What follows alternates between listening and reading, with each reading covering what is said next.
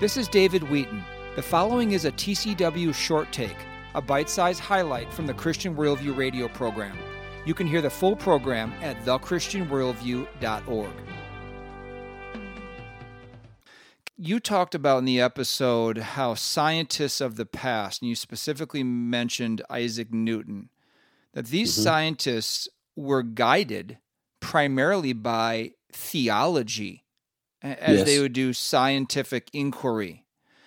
You and Virgil says something to the effect that it's so important that we have an understanding of the starting point and the ending point of all things when considering this issue of climate change. What do you mean by that? What was so interesting about us going back to scientists of past centuries and pointing out that they gained their reality of science through the Word of God.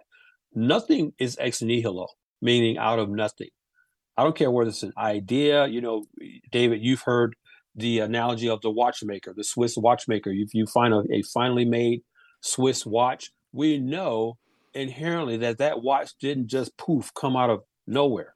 There was a trained watchsmith that designed that watch and put that watch together in such a way that all the gears within it work together to make an intricate, valuable timepiece.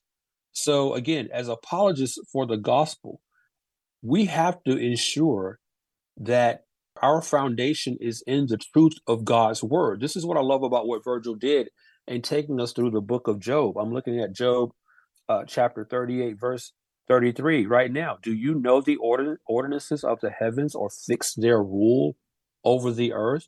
God rules over his earth. Nothing that we're seeing happening in the change as it relates to changes in weather patterns is ex nihilo or by accident or coincidental. It's not even caused by human beings.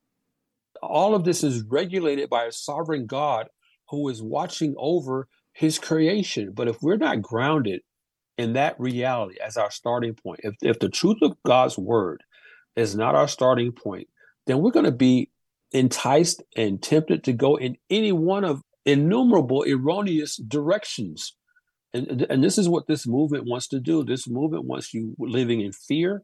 It wants you living in anxiety. It wants you bowing down to its apocalyptic and erroneous predictions. Notwithstanding that they never come to pass. There was an article just the other day, David, saying that it's dangerous for Black people to go outside. Don't even go outdoors because the temperatures are hot. I mean, this is ridiculous. But again, this is why it's so important to define terms. This is hugely important. Otherwise, we're going to be driven and tossed by the wind, every wind of doctrine. You know, so Christians have to be disciplined. We have to be discerning, because the father of lies, the devil, is behind this entire climate change movement. This has been a short take from the Christian Worldview radio program. To hear the full program and connect with this nonprofit radio ministry, go to thechristianworldview.org. I'm David Wheaton.